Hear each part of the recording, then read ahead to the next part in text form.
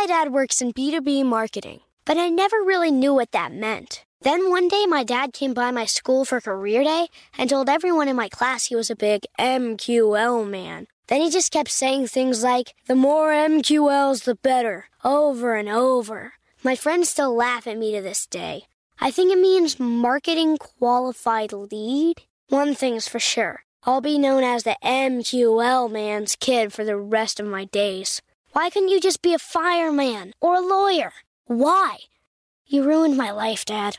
Not everyone gets B2B, but LinkedIn has the people who do. And with ads on LinkedIn, you'll be able to reach people based on job title, industry, likelihood to buy, and more. Start converting your B2B audience into high-quality leads today. We'll even give you a $100 credit on your next ad campaign. Go to linkedin.com/customer to claim your credit. That's linkedin.com/customer. Terms and conditions apply. LinkedIn, the place to be, to be. If your business needs a new application, then developers will have to write code. A lot of code. If an application needs to be modernized, then you'll need time, resources, and caffeine. If that sounds daunting, then you need watsonx Code Assistant. AI designed to multiply developer productivity so you can generate code quickly. Let's create a more modern foundation for business with watsonx Code Assistant. Learn more at ibm.com/code assistant. IBM. Let's create. We've all been there. You have a question about your credit card. You call the number for help, and you can't get a hold of anyone. If only you had a Discover card. With 24/7 U.S.-based live customer service from Discover, everyone has the option to talk to a real person anytime, day or night. Yep, you heard that right, a real person. Get the customer service you deserve with Discover. Limitations apply. See terms at discovery.com/creditcard. There are moments in life that are so special that you have to capture them and save them forever. They are one of those once-in-a-lifetime events, like your baby's first steps, the first time you bring your family pet home, or your daughter's first dance performance. With iPhone 15 Pro, more storage means you don't have to delete anything that can become a lasting memory one day.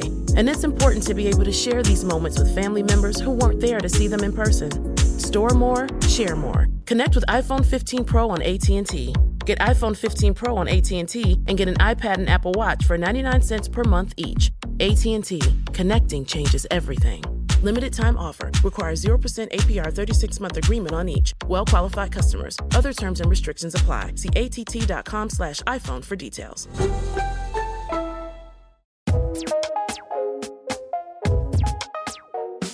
There Are No Girls on the Internet is a production of iHeartRadio and Unbossed Creative. I'm Bridget Todd, and this is There Are No Girls on the Internet. Last night, the Louisville Courier-Journal reported that Sergeant Jonathan Mattingly, one of the police officers involved in the death of Breonna Taylor last March, had secured a book distribution deal with an imprint of Simon & Schuster to publish a book called The Fight for Truth, the inside story behind the Breonna Taylor tragedy. You might also recall that Mattingly also tried to sue Breonna Taylor's boyfriend for emotional distress. Activist Nandini Jammy started a petition on MoveOn.org to stop Mattingly from profiting from Breonna Taylor's death and story through this book deal. Her petition got over 30,000 signatures in just 5 hours, and Simon & Schuster ultimately announced they would no longer be involved in distributing this book. Now, this is a great reminder that anyone can use their voice to make an impact. We heard from Nandini last fall when she opened up about her work tracking how brands are funding online hate through ad dollars. Let's revisit her story on speaking up and how learning to own your voice can change the world. Birth control makes women unattractive and crazy. There's no hiring bias against women in tech. They just suck at interviews. Will you rather your child have feminism or cancer? All of these completely messed up headlines were actual headlines of stories published on the far-right website Breitbart.com, known for publishing misogynistic, xenophobic, and racist articles, dangerous conspiracy theories, and deliberately misleading stories. It's also one of the most important sites in the era of Trump. Their former chairman, Steve Bannon, even served as Trump's chief strategist. And where there's an online website, there's brands keeping that website afloat by giving them money to run ads on that website.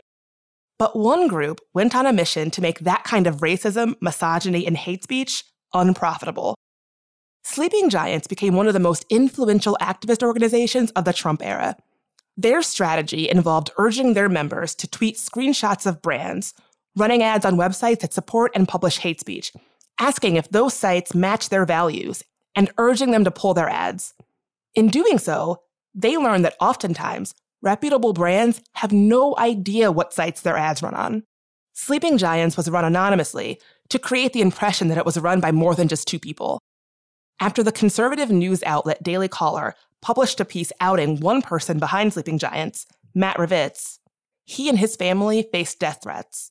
Later, Matt was profiled in a New York Times piece alongside Sleeping Giants co-founder Nandini Jammy. Sleeping Giants was so successful that they contributed to Breitbart seeing a 90% drop in ad revenue. They also contributed to a broader conversation about how reputable brands are funding extremism by spending ad money on websites that publish hate speech. So this should be a success story, right? In July, Nandini published a scathing piece on Medium saying that while she believed she was working with Matt as a partner, he gaslighted her out of the movement they built together. While their working relationship started on a good note, Matt began taking high-profile speaking engagements and obscuring her role in their work, eventually erasing her altogether.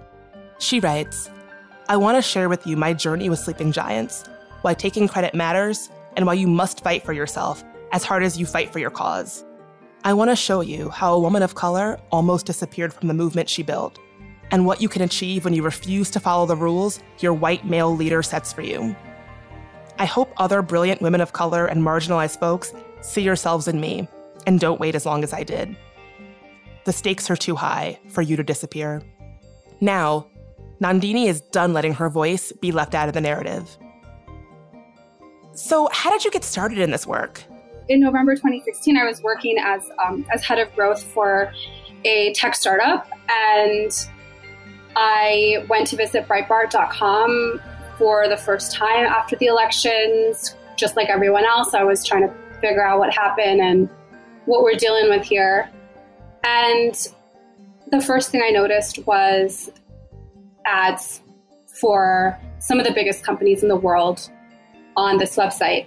You know, we've been hearing a lot about how it was putting out hate speech and, you know, misinformation and fake stories and all that stuff, but no one had ever really talked about the ads. And the ads are how that website makes money. So I'm no genius. I had run a Google ad campaign once a couple of months before that. And I had been quite particular about where my ads were going. I was curious and interested in making sure they were appearing in sort of reputable places on the internet. And so the first thing I thought of was, the site placements.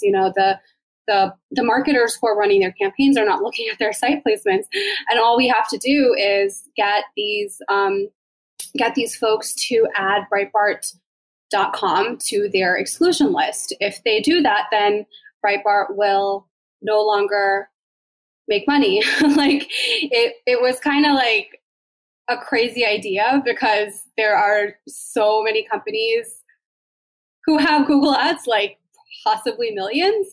And the idea was to get all of them to one by one to drop Breitbart. So I wrote a Medium post and hoped for it to go viral, where I basically sort of outlined this crackpot idea where I was like, we should all just go into our Google ads, add it to our exclusion list, and then Breitbart won't receive our money anymore, and then they'll go out of business.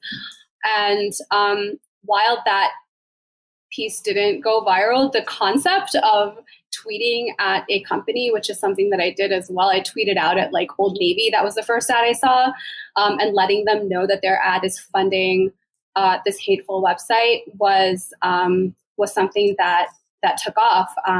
Someone else on the other side of the country, my partner, who became my partner, had the same idea. We sort of went into business in that sense, in terms of reaching out to companies and asking them to check their ads and make sure that they have Breitbart on their exclusion list. And it just kind of took off from there. So from you writing this piece, urging these brands to block, ad spends on Breitbart, this is how you first got connected with Matt. Matt reached out to you from this piece and thought, we should work together. How did your relationship with Matt and Sleeping Giants come to be? So I wrote this piece on, I believe it was November 23rd. And then by the next day, he had tweeted at me saying, awesome article. We're doing the same thing. We should, you should join us. And I was like super excited to see that someone else had the same idea. We moved very quickly from DMs to email to phone. Turns out like we just have a lot in common. We're both copywriters. We're both originally from Maryland. And yeah, he seemed really cool. So I wanted to work together. I think like for me joining forces meant that we were like partners. He had just started Sleeping Giants as an account a week before, and it was still nothing. There was maybe a couple dozen, maybe a couple hundred followers. What we decided to do was I would run the Facebook page. So we started up a Facebook page, which I became responsible for, and he continued to run the Twitter account. And there was no like formal agreement or anything like that, because we never imagined that it would turn into anything. So we were just like, all right, like it was just taking it one day at a time, flying by the seat of our pants kind of a deal. Nandini and Matt hit on something big. By harnessing the power of collective social media users to pressure brands out of funding hate, they were having a real impact. They got thousands of brands like AT&T, BMW, Visa, Lyft, and Warby Parker to stop running ads on Breitbart. Steve Bannon was even recorded talking about Sleeping Giants at a dinner in 2018. When I left and to take over the campaign, we were going to make like $8 million of free cash flow that year. After we won, this group called Sleeping Giants, a group of tech executives, they literally stripped out. They went and took the 35 exchanges that sell the ads, 31 went away. So the ad revenues dropped like 90%. They even got Breitbart so mad that after Kellogg's pulled their ads, Breitbart tried to organize an embarrassingly unsuccessful counter-boycott, which Kellogg said had no discernible impact on their sales. After it was revealed that Fox News' Bill O'Reilly settled 5 different sexual harassment suits, Sleeping Giants pressured brands to stop advertising on his show. In a week's time, the O'Reilly factor lost more than half of its advertisers, and Bill O'Reilly went on vacation and never returned.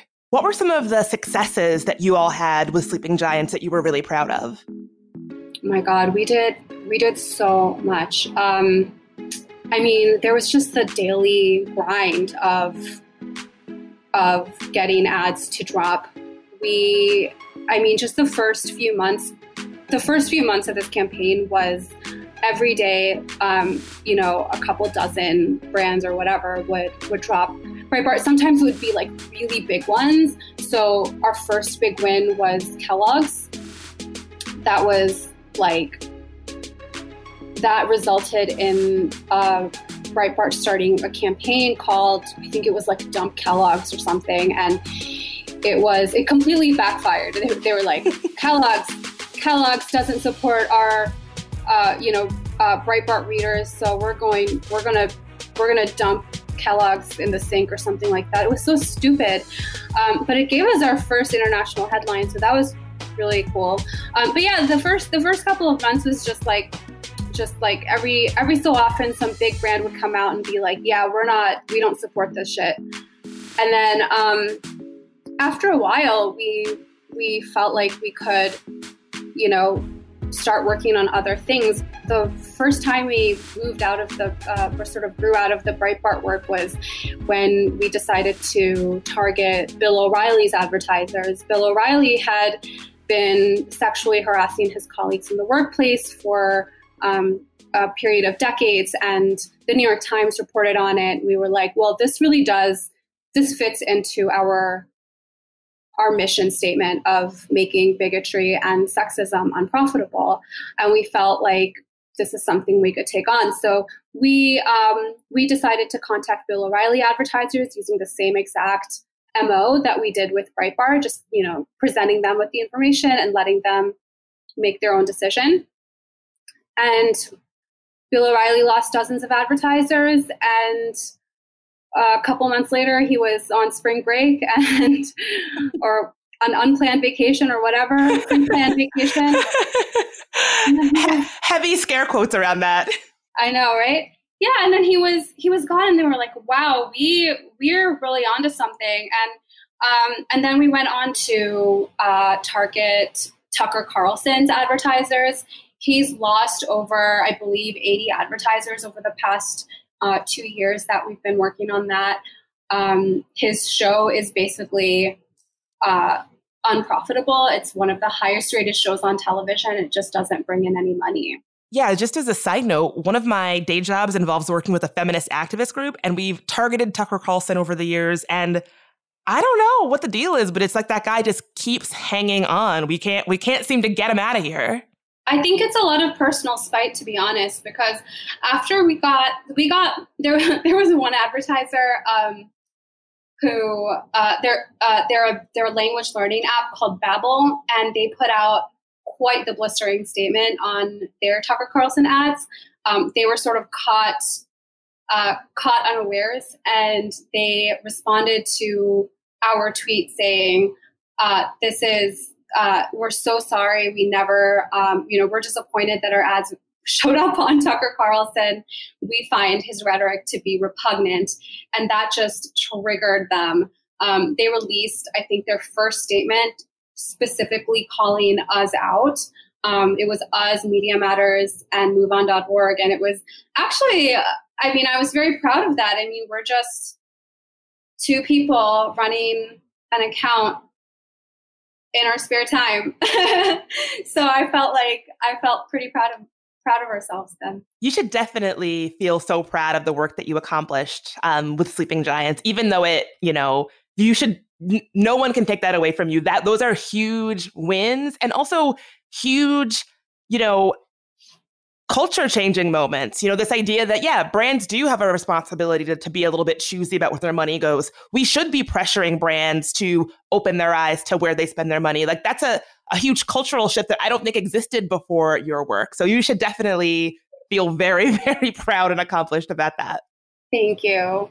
So when did things start to feel not so good working with Matt on Sleeping Giants? Yeah, so we had a really good relationship from the beginning. He was very nice to me, and I admired him a lot, and I never imagined that there would ever be problems, because it was like we're both here every day putting in the work, and I think there was a lot of mutual respect. At least that's what it felt like. When Matt realized that he was about to be doxxed by the Daily Caller, he went to the New York Times to sort of get ahead of the story. And during that time asked me whether I would like to be interviewed for the story. And I guess when he said that, I think I assumed that I was being asked as a partner.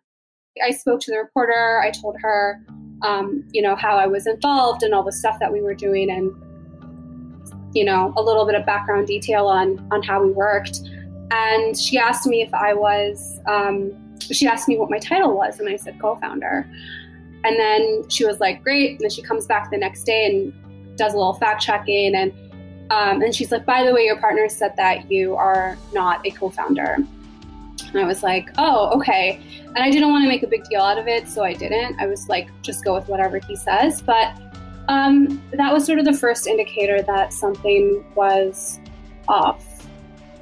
And then after that, my, the story came out, and my partner went on to take interviews with sort of high-profile outlets like Pod Save America, with he spoke with Kara Swisher, spoke with Katie Couric, and it was after his interview with Adweek that I became concerned about everything, because he had called himself, he was positioning himself as co-founder, which was fine by me, but in that article I was positioned or portrayed as one of the individuals helping him run the accounts. So at that point I called a meeting and I said, hey, listen, I don't want to be portrayed as your helper or your assistant. It's important that I'm also portrayed as a leader, because, I I have been involved in this work for the whole time, and I realized that I'm in a really unique position. Like both of us, we're both in a very unique position to be able to influence the advertising industry. And I want to be able to speak at conferences and events, and I want to be present at the table when some of these big decisions are being made. And that's why it's important to me to have a title. So I we had that discussion, and he said, I completely understand. Let's get you a title. You can call yourself, whatever you want. Obviously not founder. I'm the founder. So you can call yourself, come up with a name. So I said, how about founding organizer? And he agreed to that. So that is, that's what I called myself for about a year. During that time, he continued to position himself as founder, of course, and was able to leverage that to get invited to big conferences. I don't know, for example, South by Southwest and Advertising Week and so on. And I just kind of felt like I was flailing. I didn't really have an opportunity to speak at anything like that because I A, didn't have a title, and B, I didn't have any contacts in the industry. I truly was sort of cast out on my own. Again, like advertising isn't really my world. I don't have connections in that industry. I worked in like the tech startup scene. It's a totally different world. So it was frustrating. I couldn't get to where I wanted to be. So what I did was I basically asked him for the scraps. I was like, would you mind telling me about some of these conferences that you're going to? I would love to come along. I would like to be your plus one. We can work the room together. We can meet more people together. I was always really careful about, I don't want to steal your thunder. I don't want the attention. I just want to be working in the background to make something happen. And he would, there was a power differential there because this is his industry, and he's older than me, and he knows more people than me, and he would bring that up quite frequently in the calls that we had, where I was sort of outlining my issues. So he never really, he'd always say, "Yeah, sure, I will. I'll let you know. I'll give you a shout if these things happen." But he never did. There was a couple of other things that concerned me. I didn't have any access to the general inquiries email. I just didn't know what was coming into the organization. Like, was he receiving media opportunities there, or opportunities to speak, private consulting opportunities? These were the kinds of things that weren't coming to me necessarily. He had asked me to send all press requests to him because that would help us stay on message. So you don't want too many people speaking to the press. I thought that was a little weird because, I was running the Facebook account completely independently. It's not like I was getting permission from him before I wrote posts or anything like that. So it's not like I would muddle the message because I know what the message is. I write the message every day. I'm not involved in anything related to the merch shop. I don't know how much money is being made. I don't know how it's being spent. When I asked for access to that, he said, "You're just going to have to trust me." And yeah, I didn't know what to do with that. We'll be right back.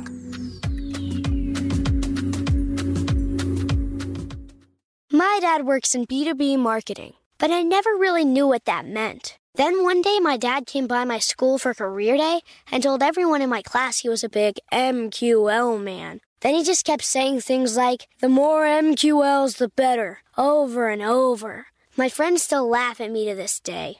I think it means marketing qualified lead. One thing's for sure. I'll be known as the MQL man's kid for the rest of my days. Why couldn't you just be a fireman or a lawyer?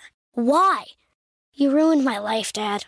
Not everyone gets B2B, but LinkedIn has the people who do. And with ads on LinkedIn, you'll be able to reach people based on job title, industry, likelihood to buy, and more. Start converting your B2B audience into high-quality leads today. We'll even give you a $100 credit on your next ad campaign. Go to linkedin.com/customer to claim your credit. That's linkedin.com/customer. Terms and conditions apply. LinkedIn, the place to be, to be. Y'all know I love the internet, but a sad truth about it is that it can be a scary place, especially for women, people of color, and trans folks. We've talked to people on this podcast, whistleblowers, activists, and advocates who are making technology safer, who then become targets for doing that work. But the truth is, it can happen to any of us online. That's why I personally use and recommend Delete Me. Delete Me finds and removes any personal information you don't want online and makes sure it stays off.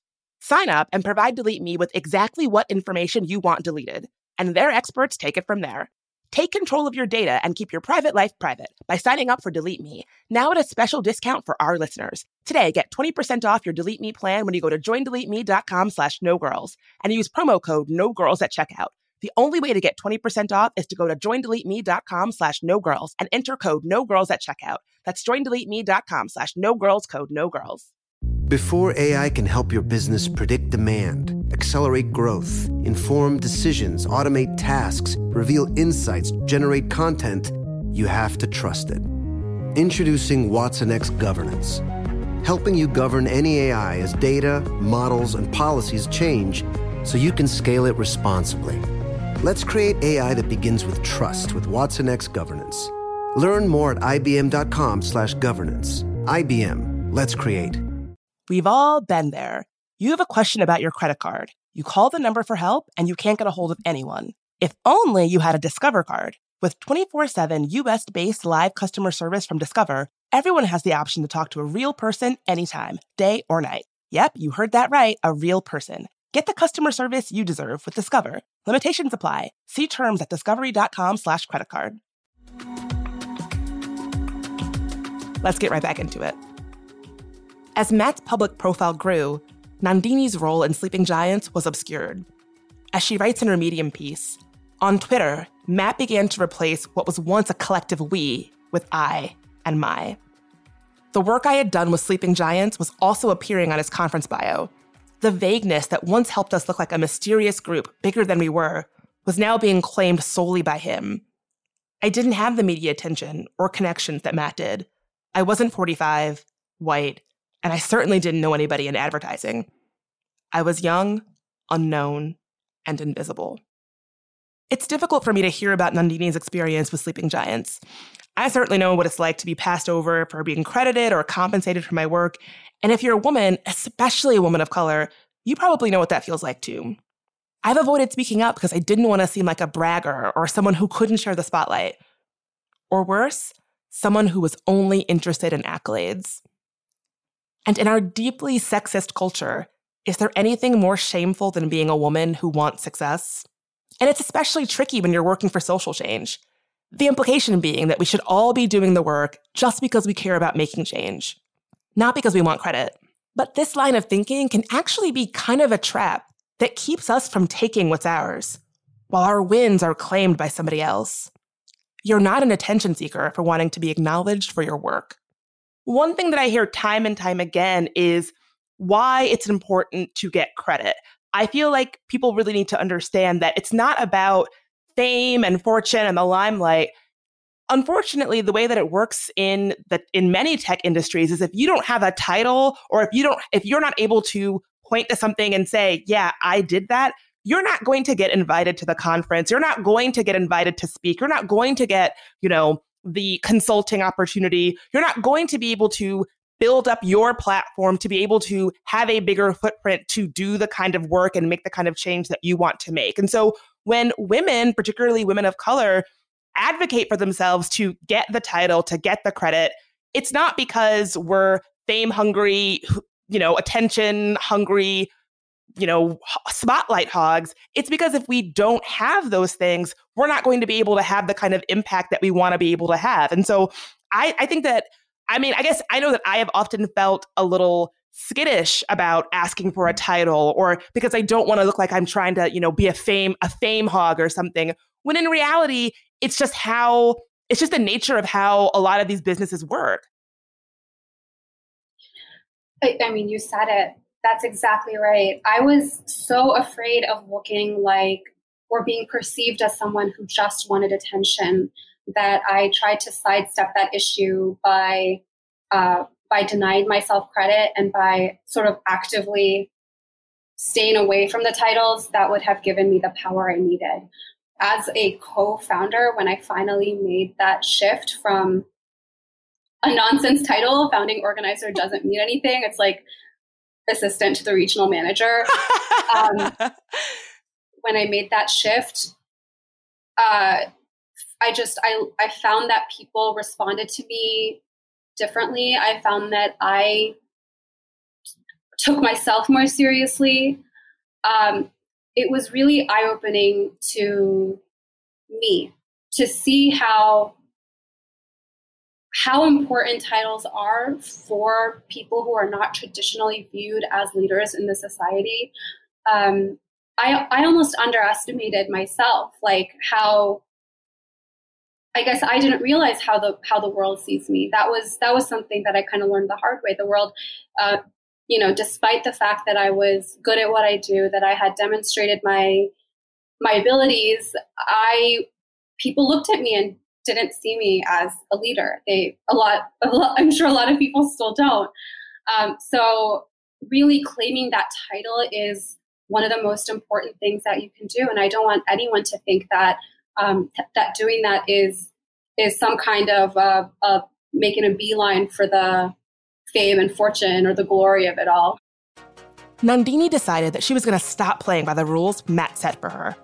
The rules that allowed him to grow his public profile while she went forgotten and overlooked. The rules that allowed Matt to fly to France to accept the prestigious Cannes Lion Award, essentially the Oscars of the creative industry, on behalf of the organization they created together without even telling her. So when did you decide, I am going to claim this title for myself, I'm going to walk in this title and walk in this purpose, and I don't care what Matt thinks? It was after he DM'd me a picture of himself accepting a Cannes Gold Lion in June 2019. And it was super casual, like, hey, we just won a Cannes Gold Lion. And he hadn't told me he was going to be in France. He hadn't told, like, I found out through Instagram that he was in Cannes. I had to DM him and be like, oh, cool, you're in Europe. And yeah, it was really shocking. And that was a very difficult week for me because, first of all, as I said, I'm not from the industry, so I knew the Cannes Gold Lion was a big deal, but I didn't realize that it was like the Oscars of the ad industry. And I was receiving messages from all sorts of people that never talked to me who were like, wow, congratulations. And it was like additional emotional labor for me. I had to basically lie on his behalf. You know, people asked me why I wasn't there. And if I said the truth, I wasn't invited, I wasn't told, that would sort of blow our cover, right? And I didn't want to create problems for Sleeping Giants. So I was like, yeah, I just couldn't make it. So I realized at that point that I was not actually ever going to be made a part of this campaign. I was being actively erased from the story. I was not mentioned anywhere at one of our sort of highest points of our campaign. And I realized that all the things that I had been doing over the past year were only serving him and allowing him to sort of accumulate power. And I was giving up my power. I was giving up my power when I sent over press requests to him, which allowed him to build out his resume and say, I've spoken to or I have been quoted in all these news outlets. I was giving up my ability to do the same. I was giving up my power when I allowed myself to be called founding organizer. And and being consistently seen as a number two and someone who doesn't, necessarily know what's going on or can speak for the organization. So I made an executive decision over my own life. I promoted myself to co-founder.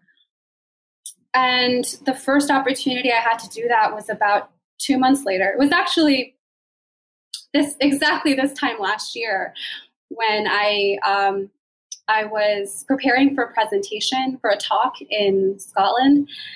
And just a few days before, I was looking for a fresh example of tech platforms being irresponsible. And I went to the Ku Klux Klan's website and found PayPal, a PayPal widget on their site. And my brain's so broken that I don't know what a big deal is anymore. I just tweeted it out like I tweet a million other things. And I moved on, And a couple days later, just right after I gave that big talk, where someone had changed my title, bless them, from founding organizer to co-founder without my knowledge, but again, bless them. So a couple days after that, PayPal banned the KKK from their services, and the BBC called me asking for a quote, and I told them that I was co-founder of Sleeping Giants. The day after that, I got a profile out in an ad industry magazine called The Drum. It turns out that the reporter that I spoke to, the first reporter I spoke to after the conference, was doing a profile on me.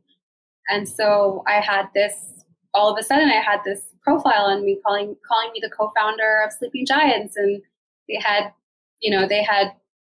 it was like a full piece on what I think of the ad industry and how things are going. Wow. What did that feel like for you?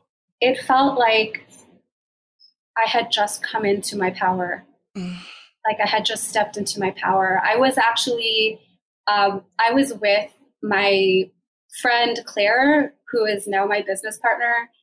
And we just looked at each other. I mean, she knew that I had been going through a lot. And we just looked at each other and we were like, wow, everything is turning around. Look how quickly things turn around when you claim what's yours. Fuck yeah. I'm like on the verge of tears listening to this. I think your story is my story. Your story is the story of so many women of color out there. I think that we are often told that there is virtue in just keep your head down and do your work and be behind the scenes. There's a virtue in making yourself small and not claiming that power. And then when you ride in that lane of making yourself small, of not walking in your power, and then you finally say, I'm done with this. Today is the day that I abandon that and I walk in my power.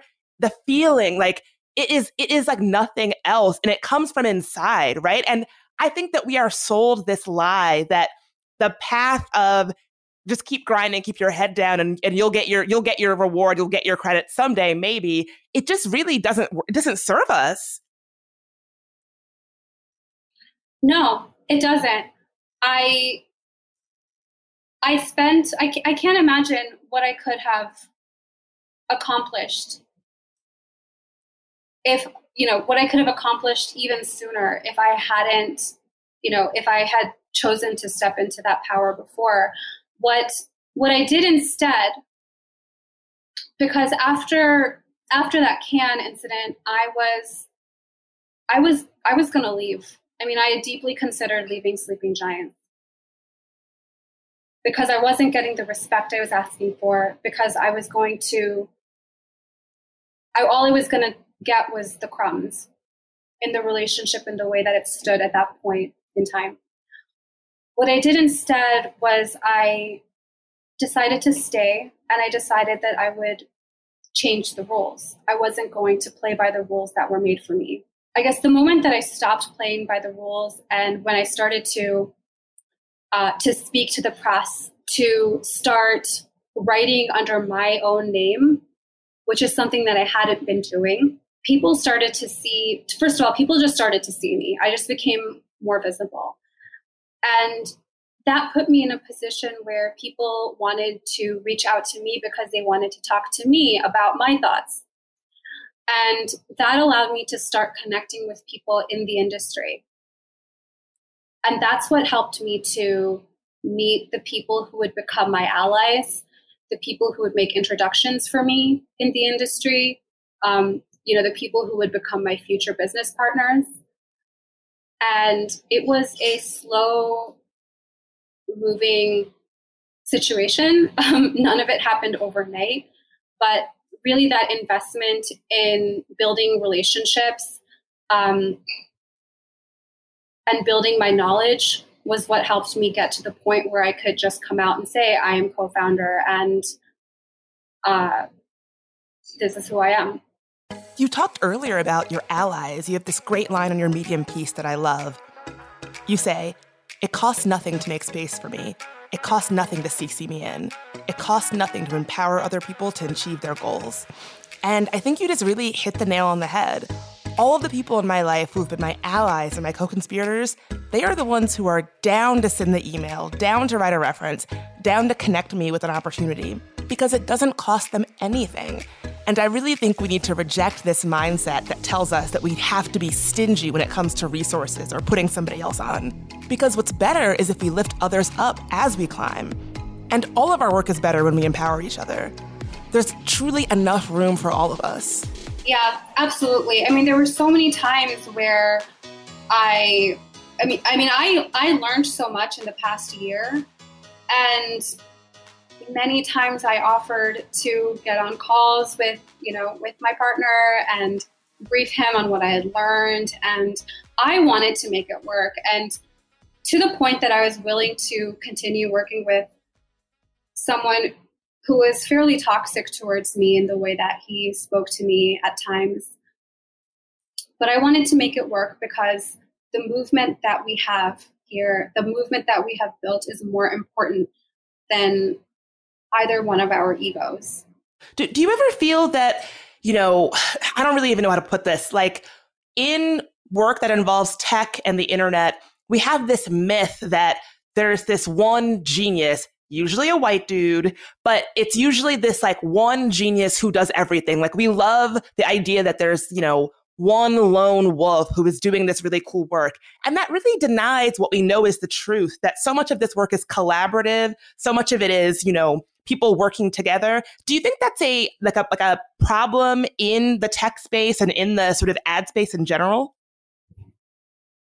Oh, yeah. I mean, I could see the press was dying to find their lone wolf hero for this Sleeping Giant story. Like, I just don't think they knew what to do with a woman, like in the story, which made no sense to me because in the New York Times article, in our big coming out article, we were equally weighted visually. The pictures were the same size. Why did no one ask about me? Like, where did the girl go? Where is she at? What does she think about the issues? I mean, it is a campaign against bigotry and sexism. Where is the brown girl? So, yeah, I think the industry as well as the media is looking for their white man savior, which is a problem. But I believe that I've taken those lessons to heart, and I see how these stories are built now, and I am dead set on never letting that happen again, at least in my life and in my work, and the people whose lives that I touch. With the company that Claire and I ended up starting after a year of working together, researching things together, interviewing people together, we launched this company as co-founders, as equal partners. There was never any question about it. And I have name dropped her in our relationship now, as we started this company, I'm sort of the more well-known person. And that sort of puts me in a place of privilege in our relationship. And so I use that to name drop her in everything that I do. And when I see an opportunity where I think, an opportunity comes to me that I think she's better suited for, I send it over to her, and she does the same for me. Let's take a quick break.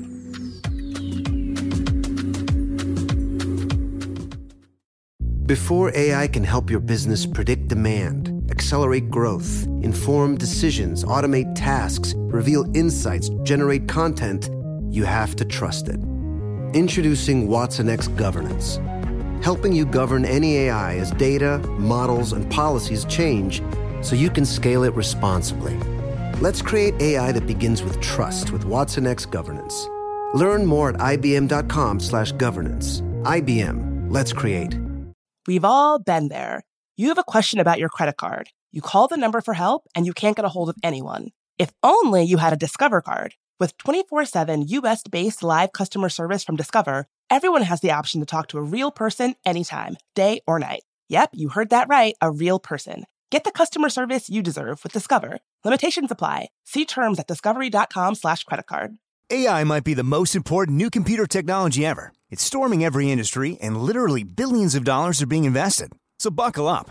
The problem is that AI needs a lot of speed and processing power. So how do you compete without costs spiraling out of control? It's time to upgrade to the next generation of the cloud. Oracle Cloud Infrastructure, or OCI. OCI is a single platform for your infrastructure, database, application development, and AI needs. OCI has 4 to 8 times the bandwidth of other clouds, offers one consistent price instead of variable regional pricing. And of course, nobody does data better than Oracle. So now you can train your AI models at twice the speed and less than half the cost of other clouds. If you want to do more and spend less like Uber, 8x8, and Databricks Mosaic, take a free test drive of OCI at oracle.com/strategic. That's oracle.com/strategic. Oracle.com/strategic. Had enough of those supplements that leave you feeling nothing? Symbiotica is your solution to great-tasting, all-natural supplements that actually work. Crafted with premium plant-based ingredients, their products have no seed oils, fillers, or toxins. Try them out and actually feel the difference today. Visit Symbiotica.com and use code IHEART for 15% off plus free shipping on your subscription order. Again, that's 15% off plus free shipping on your subscription order. Go to Symbiotica.com, CYMBIOTIKA.com. And we're back. Alongside her partner, Claire Atkin, Nandini now runs Check My Ads, an organization that helps brands keep their ad money away from fake news, disinformation, and hate speech. And as much behind-the-scenes success as she had getting brands to pull their ad dollars away from inflammatory sites, with Sleeping Giants, their work created another kind of problem. Brands concerned about ending up in Sleeping Giants' crosshairs and weary of being associated with anything negative started using keyword blocking software to make sure their ads weren't running on controversial topics. Now, Wired reports that these ad blockers actually end up blocking terms in kind of haphazard ways. The magazine publisher Hearst complained that articles about Meghan Markle, the Duchess of Sussex, spelled SUSSEX, were being blocked because the word sex appeared on block lists. What's worse, terms like lesbian and bisexual were blocked for being controversial. Some block lists also blocked ad placements on news articles from reputable sites about coronavirus information. And some brands were blocking their ads from news sites in general, creating less ad money for an already struggling news industry. Her new company, Check My Ads, aims to tackle the issues her work with Sleeping Giants might have inadvertently contributed to. So I want to talk about Check My Ads. I was just reading the Wired piece about Check My Ads. So in a kind of way, and forgive me if I bungle this and feel free to correct me. I'm no ad tech person, but I thought I got a handle on it.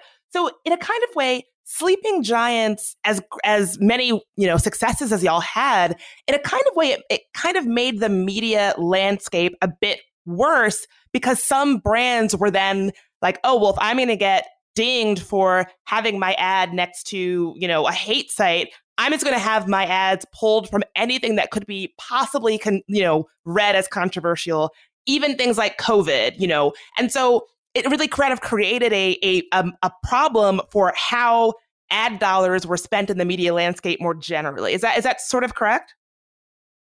That's 100% correct.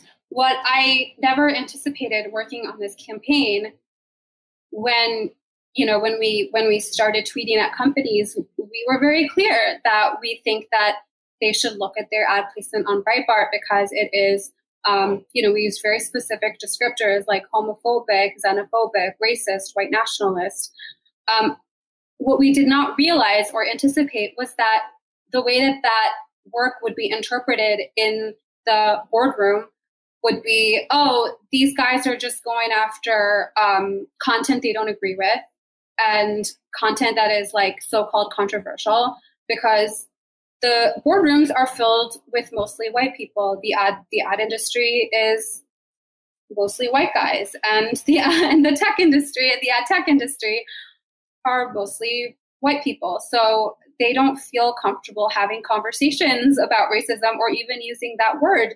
So they literally just swapped out racist with the word controversial or offensive or even yikes moments. Not yikes. Not yikes. It's called hate speech.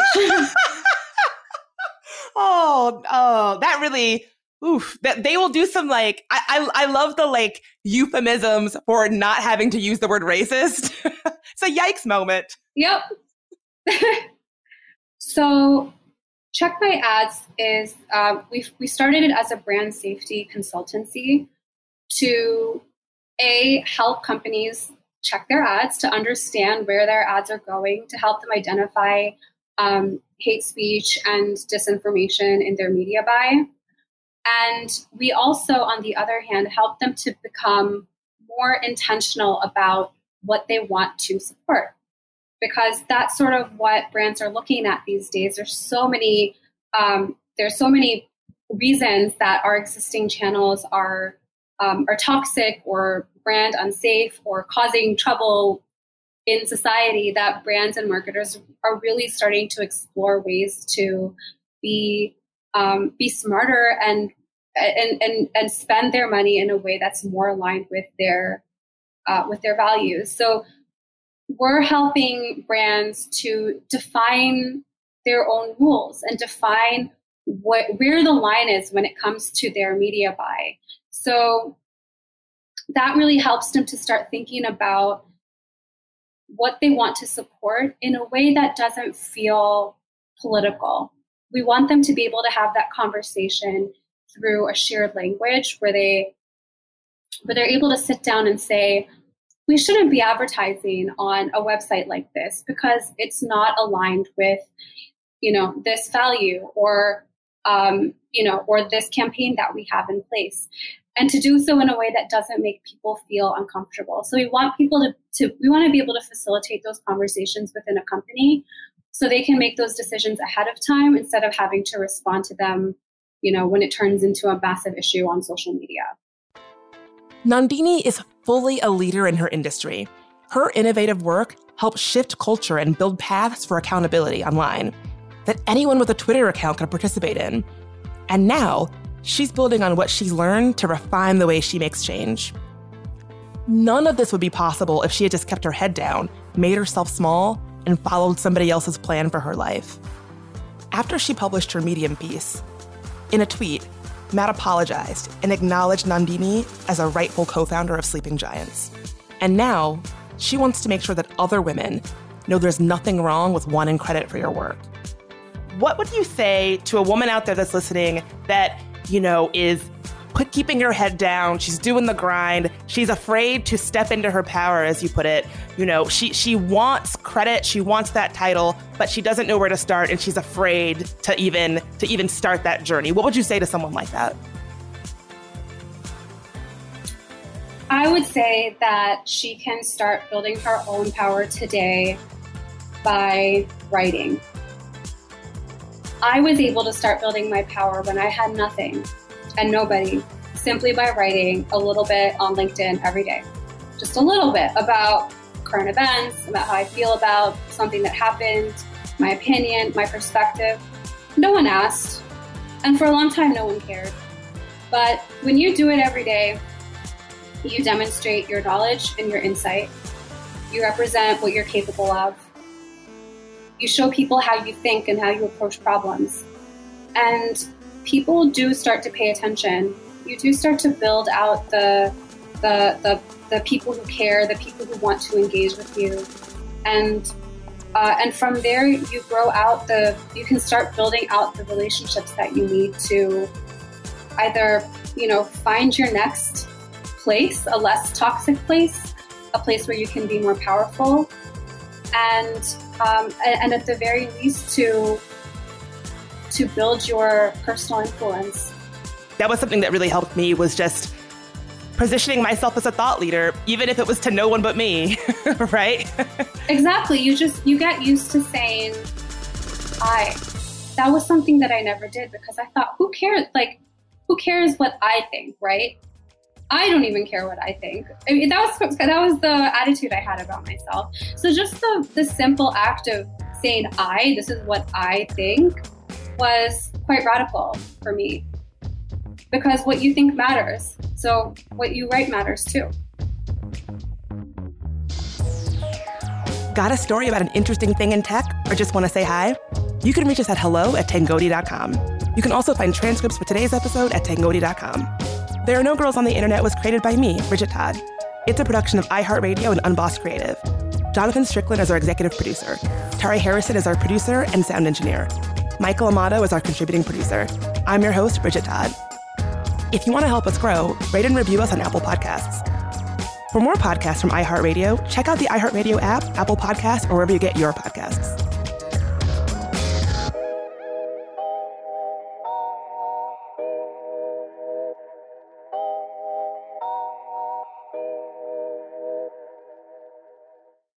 Happy Pride from Tomboy X. We just dropped our Pride 24 collection. Queer founded, queer run, and creating size and gender inclusive underwear, swimwear, and loungewear for all bodies, so you feel comfortable in your own skin. Visit tomboyx.com to shop.